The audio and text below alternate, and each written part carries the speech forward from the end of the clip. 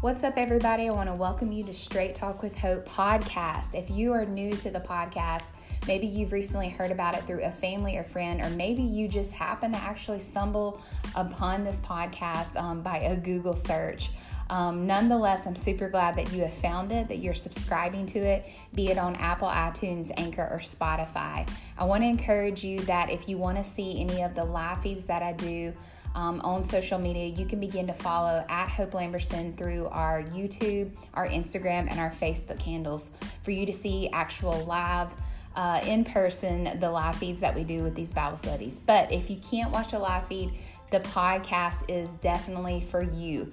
A lot of people like the podcast just because it simply is quick. It's on the go. You can listen to it. And our podcasts are actually only 10 minutes long, about 10 to 12. But we try to keep it short. And so we teach in hashtags. And today's hashtag is called failure setups. I want to come back to this here in just a second because I want to tell you, if you're new to actually listening for the first time to Straight Talk with Hope, what is Straight Talk? You're saying, well, I'm a pretty bold and outspoken personality. And so in the year of 2016, the Lord dealt with me about doing these live Bible studies and calling them Straight Talk with Hope.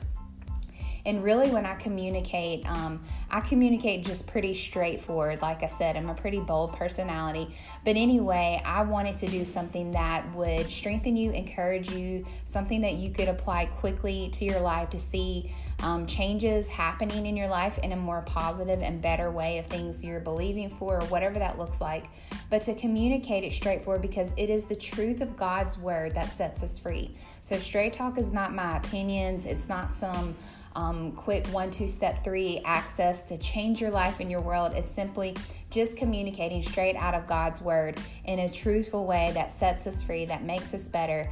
But it is done in a loving way that we can actually receive what God's word is saying to our hearts to get better. And it brings grace to all the people that hear the podcast or the live feed. So anyway, let's get into it. Failure setups.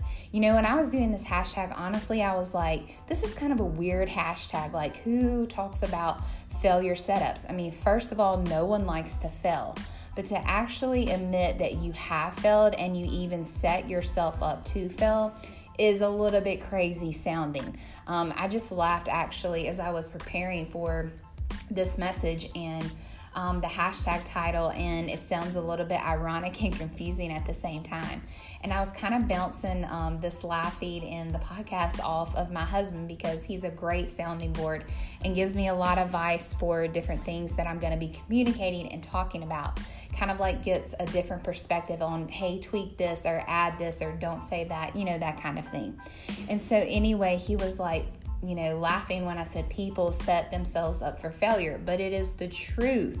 It is not only the truth in God's word where people have done this, but we do this naturally, sometimes in our everyday lives where we try to accomplish something on our own and in our own timing, and then we find out to only fail at it through our disappointment. Maybe we didn't follow through, or maybe we didn't do what we needed to do at the right time, or whatever that looks like.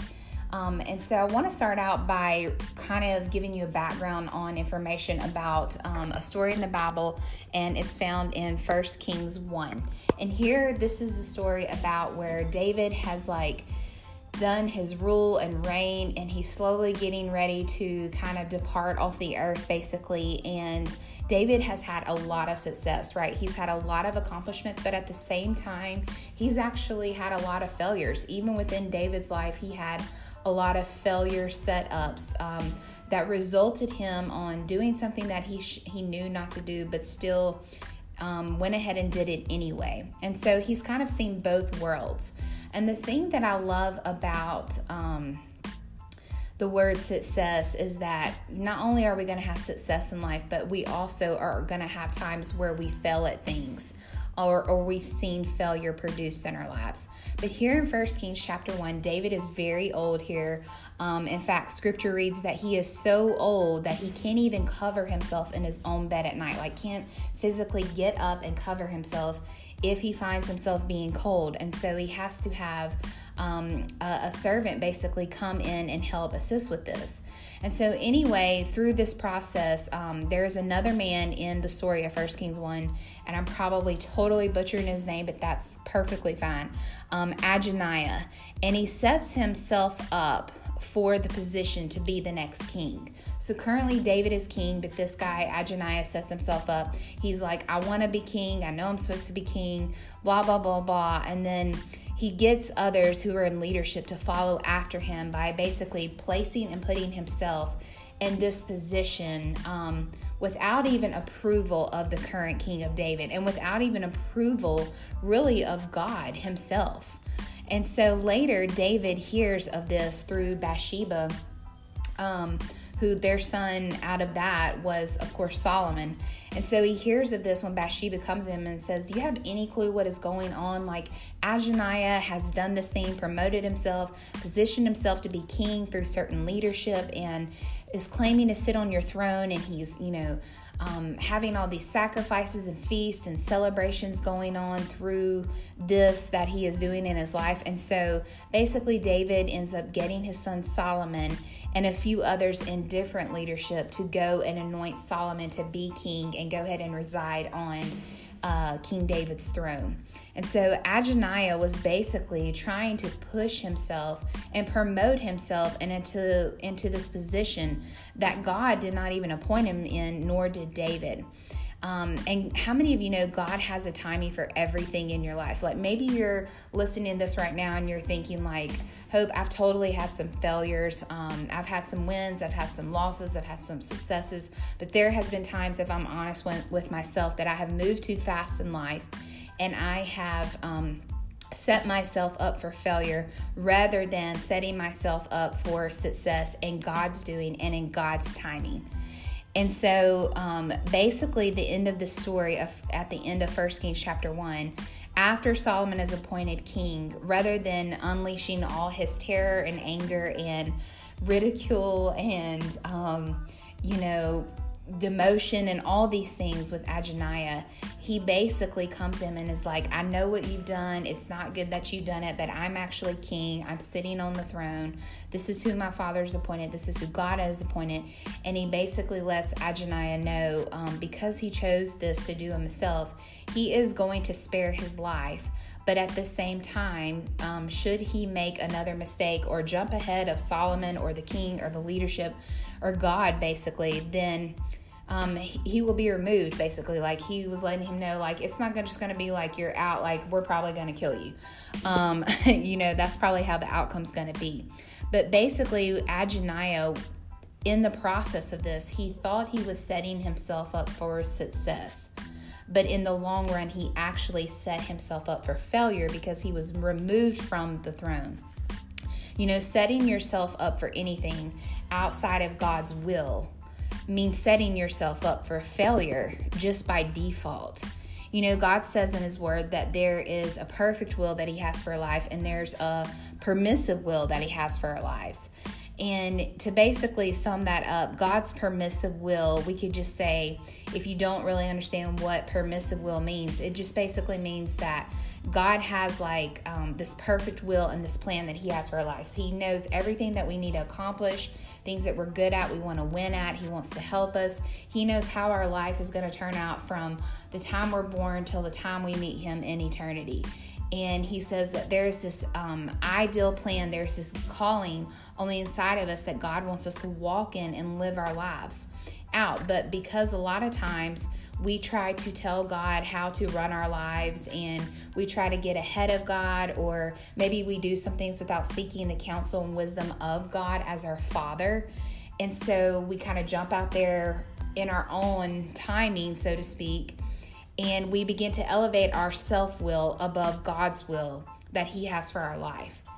And so that is the permissive will. Permissive will is when God allows you to make all your choices, because that is the kind of God that we serve. God is a free God where he basically gives us this. human nature to make our own decisions, whether they bring good results, whether they bring success, or whether they bring failure.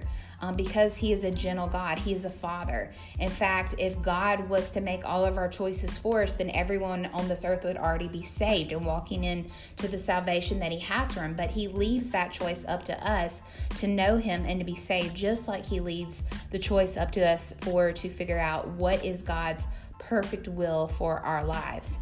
And so oftentimes we end up making mistakes and hurting ourselves and living with regret and shame and failure because we chose to basically go above God and tell God what we think our will is for our life, for whatever season we're in. And then you have God's perfect will for your life. This is the area where God really can begin to do some cool stuff and reward us and us see the success that God has for our life is through his plan and his purpose for our life. It's basically acknowledging that, God, I'd rather have your plan and your timing and your purpose for my life rather than having my own permissive will in my life. Proverbs 19:21 says this, we humans, I love this translation. It's in the Passion Translation. And it says, we humans, we keep brainstorming options and plans. Like, this is so true. Like, how many times do we go through our lives and we're like, okay, if we don't like God's answer on something, or he's not moving fast enough in our lives and these kind of things, we're like, we keep brainstorming other options and plans. We keep trying to find a way to work around God and try to get God to bless our own plans and our own timing, when God is like, I have this perfect will, this perfect plan over here for your life. But we keep trying to run through the plays, if you will. And really, God says here at the end of Proverbs 19:21, he says, but God's purpose prevails. So it doesn't matter what kind of options or timing or plans that you try to orchestrate ourselves for our own lives, God is still saying, like, regardless, my will is going to prevail. My purpose will prevail. Another scripture says in Psalms 127, verse 3, and this is out of the Message translation. And it says this, if God doesn't build the house, then the builders, that would be you and I, then the builders will only build shacks. If God doesn't guard the city, then the night watchman might as well nap. It is useless to rise early and to go to bed late and work your worried fingers to the bone. Don't you know he enjoys giving rest to those that he loves? When I was reading this, and this is one of the scriptures I was talking about with my husband, and we were talking about this, and it was basically like, the Lord doesn't want to build his house in vain. The work that he wants to do in my life and your life, he doesn't want it to be for granted. He doesn't want it to be taken in vain. And he wants us to enjoy the fruit of our labor. Like, I would much rather let God build my house and orchestrate my plan and his plan that he has for my life than me to try to build my own plan in his permissive will and it turn out and be a shack. And basically he's saying too here, like, what is it that you're rising early and you're going to bed late